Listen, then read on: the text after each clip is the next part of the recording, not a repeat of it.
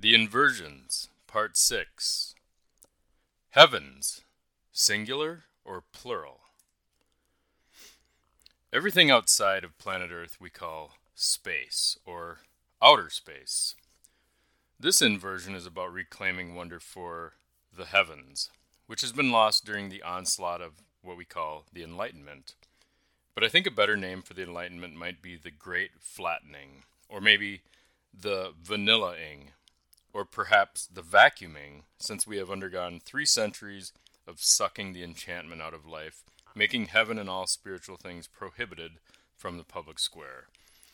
Instead of lying in the grass or on a rooftop, looking up in awe at the incredible depth of the heavens, we are now face down looking at Webb telescope pictures of space on our phones. What a buzzkill. The pictures are amazing, but the wonder is gone if we just see the pics as the images of a mechanical automation spun off by an absentee creator. Even the word space tastes like a saltine cracker compared to the triple fudge sundae of the word heavens. Perhaps you notice that the word is plural in some translations of the opening line of Genesis. In the beginning, God created the heavens and earth. In some translations, heaven is singular, but most use the plural form. This requires some inspection because we tend to only think of heaven as where God is, but the Bible uses this word to mean the sky, the stars, and where the angels and saints live. Before going too far in this inversion, let's set a stake in the ground as a marker. Whether we say heavens or heaven matters little in the end. What matters is enchantment. When you are re-enchanted to say heavens instead of space, heavens becomes larger and more inclusive than what the engineers and physicists have taught us to believe. Seeing the heavens open, it opens creation back up to link the immaterial with the material. Much like the composite of our body and soul, so are the heavens of the angels and the stars and the saints and the sky. All of God's creation brings the believer a collective wonder. So how many heavens are there? Or how many levels? Dante, the Italian poet who wrote the Inferno, or the Divine Comedy, had 10 levels. But according to St. Paul, there are 3. So let's stick with St. Paul. He said, I know a man in Christ who 14 years ago was caught up to the third heaven. The third heaven. In the days of creation, we can also read of this idea of 3 heavens or 3 levels. There is 1, the atmosphere or air, the place of birds and clouds. And then there's 2, the starry heaven, what we now call by more dull names like space or the universe. And 3, highest heaven, the third heaven, the heaven closest to God. The unseen, invisible realm is best described in the book of Revelation. Another name for this is paradise. We still use terms like this today when speaking of the heavens, but we mean different things when talking about heaven at a funeral versus talking about the heavens in an astronomy class, which they rarely use that term, but that's where you might use it. The first answer everyone wishes to know is, what is this third heaven? Is it a place?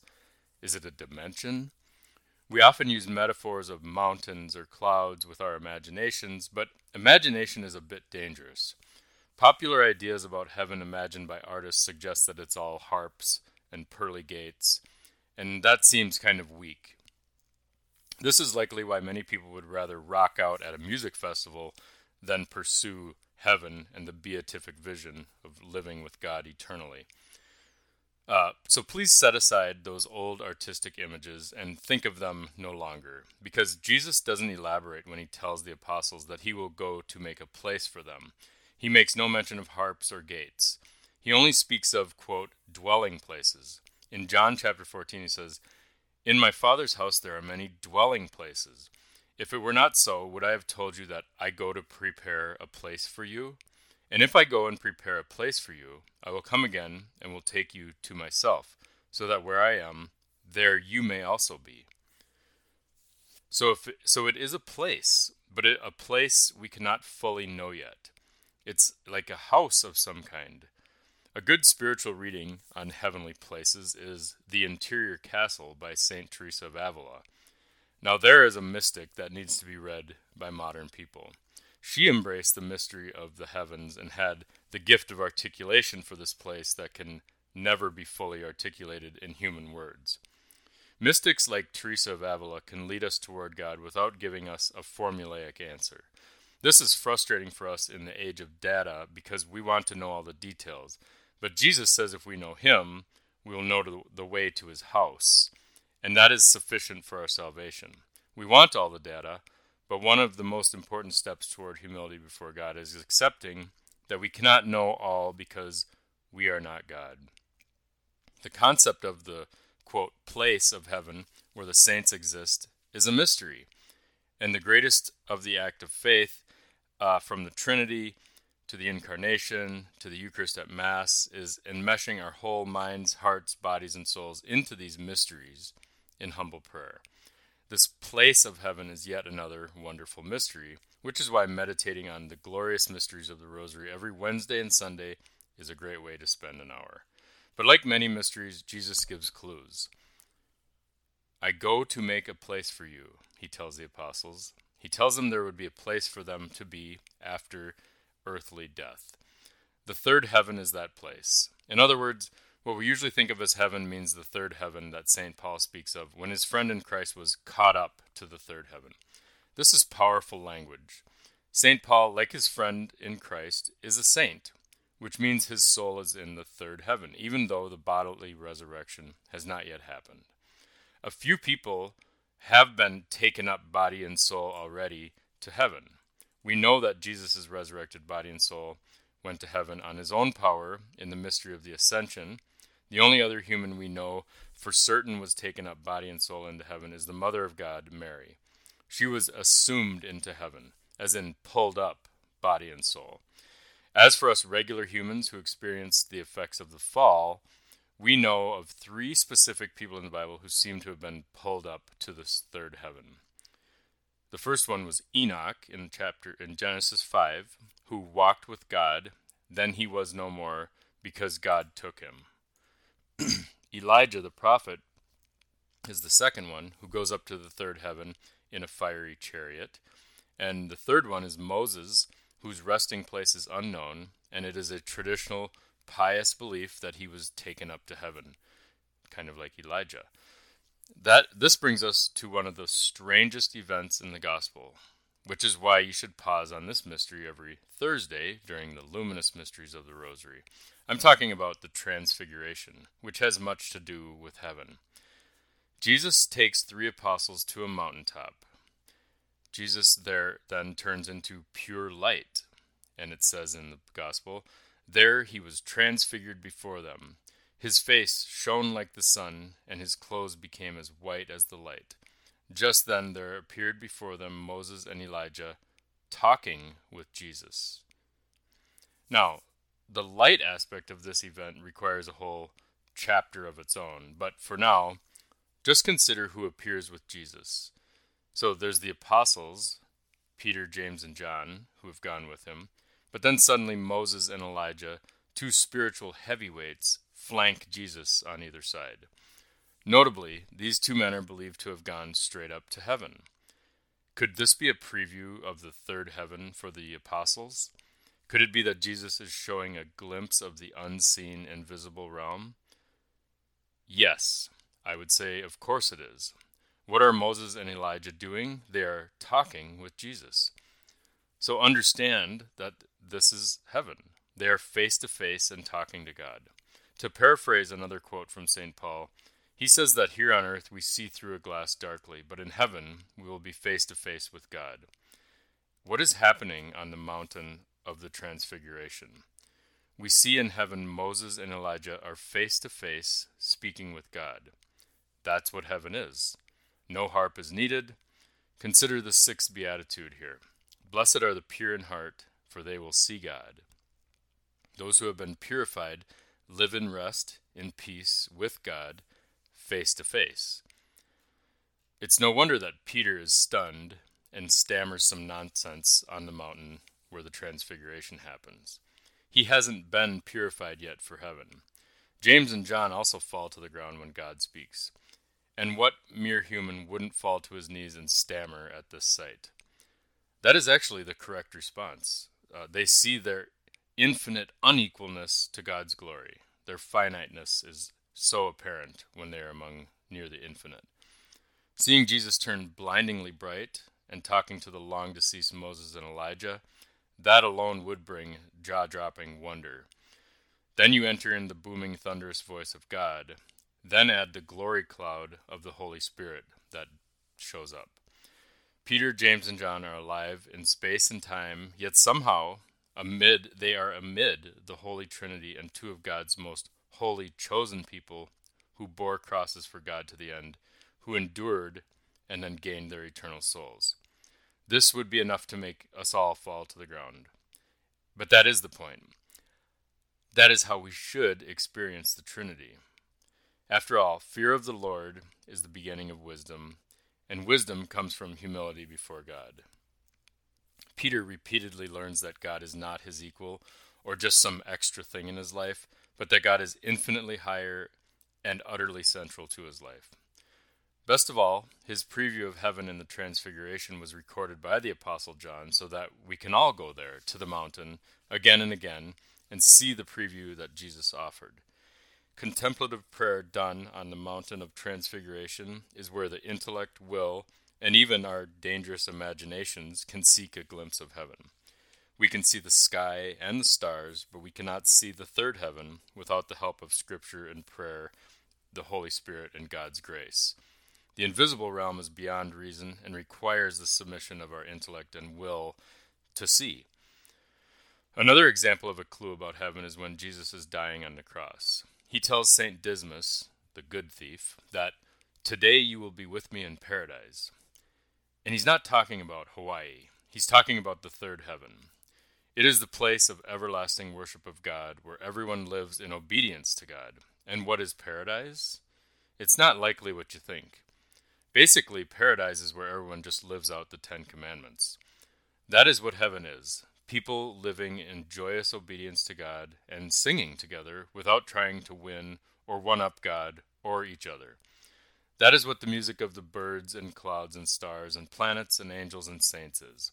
Paradise is kind of like the end of How the Grinch Stole Christmas, where all of the Who's in Whoville sing together out of joy even after all their consumer stuff is stolen. In fact, the good thief on the cross, in his humiliation, is being purged and purified for paradise right alongside God incarnate. St. Dismas has a change, a repentance, a turning to Jesus who's right next to him. Obedience to God comes late to St. Dismas, but the only thing that matters is this, is that it happens, that it comes, it arrives. The change happens, and it's a true change. Yes, perhaps he only labored in the field for an hour, but Jesus is generous and gives him the full day's wages. He's already singing God's praise while being tortured to death. St. Dismas now desires to be obedient, not out of fear, not for the promise of heaven, but out of the joy that comes from the forgiveness of a loving Father.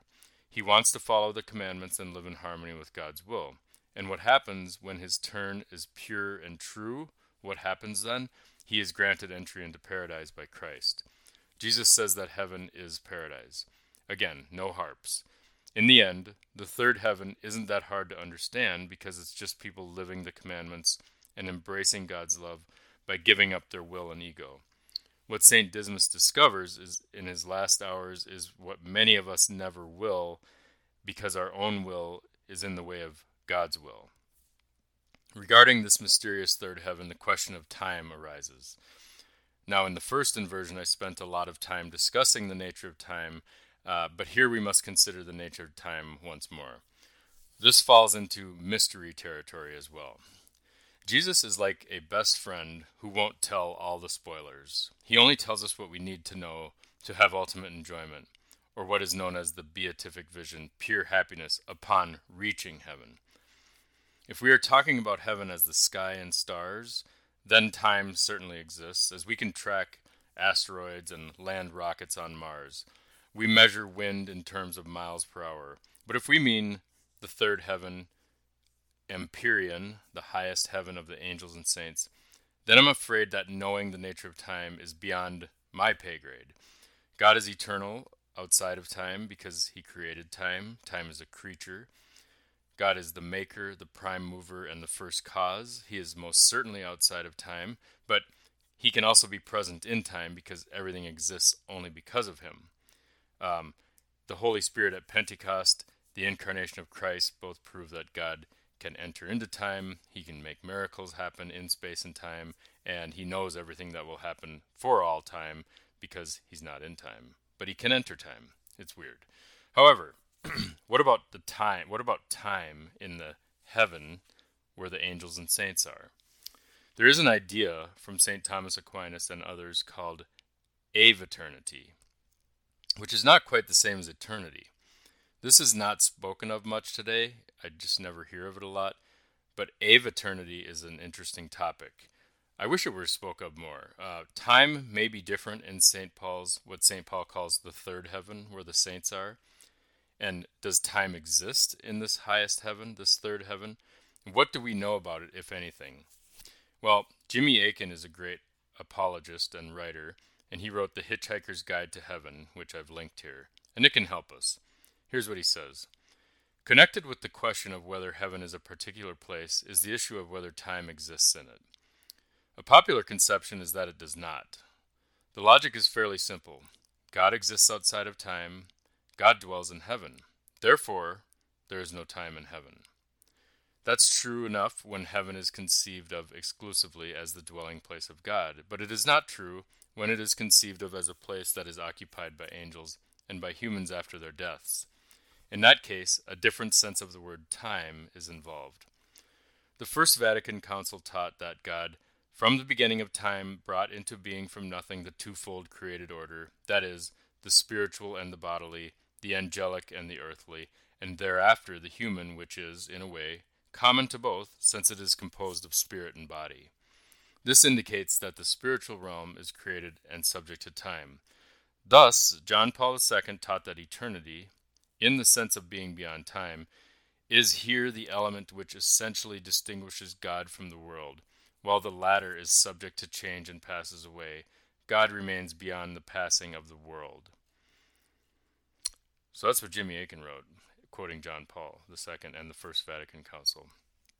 So in short, time may exist in the highest heaven, or some form that we don't fully understand. It'll be different than we can grasp. But the good news, the great news, is that if we partake in the sacraments and die in a state of grace, we will learn the answer.